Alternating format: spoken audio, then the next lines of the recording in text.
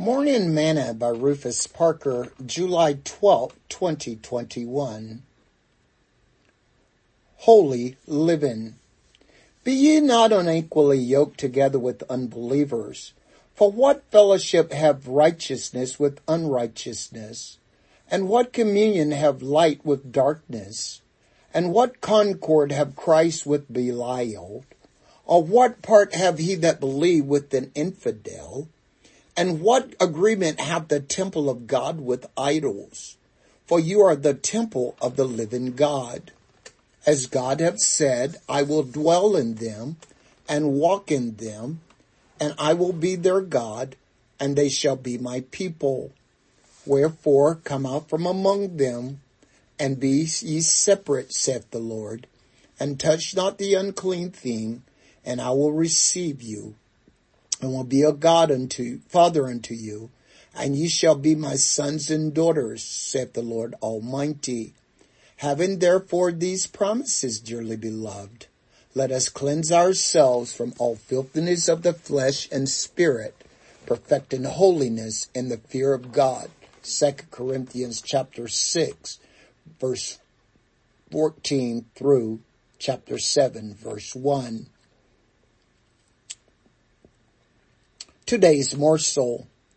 My pastor used to always tell us that we should live our lives as if Jesus was coming the next moment, and to plan as though he was not coming for 100 years.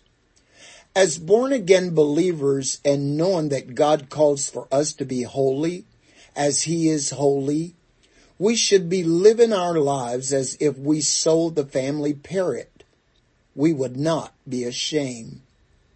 Once we become Christians, there should be a change in our lives, home, conduct, character, dress and appearance, and manners, because the gospel calls for change within and without.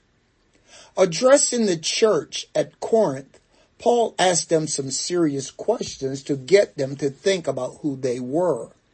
He asked them why they were still fellowshipping with unbelievers and still worshiping idols.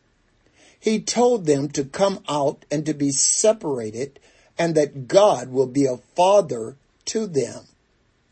But to receive God's promises, he said, that they must cleanse themselves from all filthiness of the flesh and spirit, and perfect holiness in the respect and honor to God. How are you living? Have you considered eternity lately?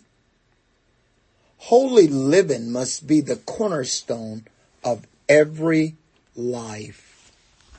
Sing this song with me today. Jesus, I'll never forget what you've done for me.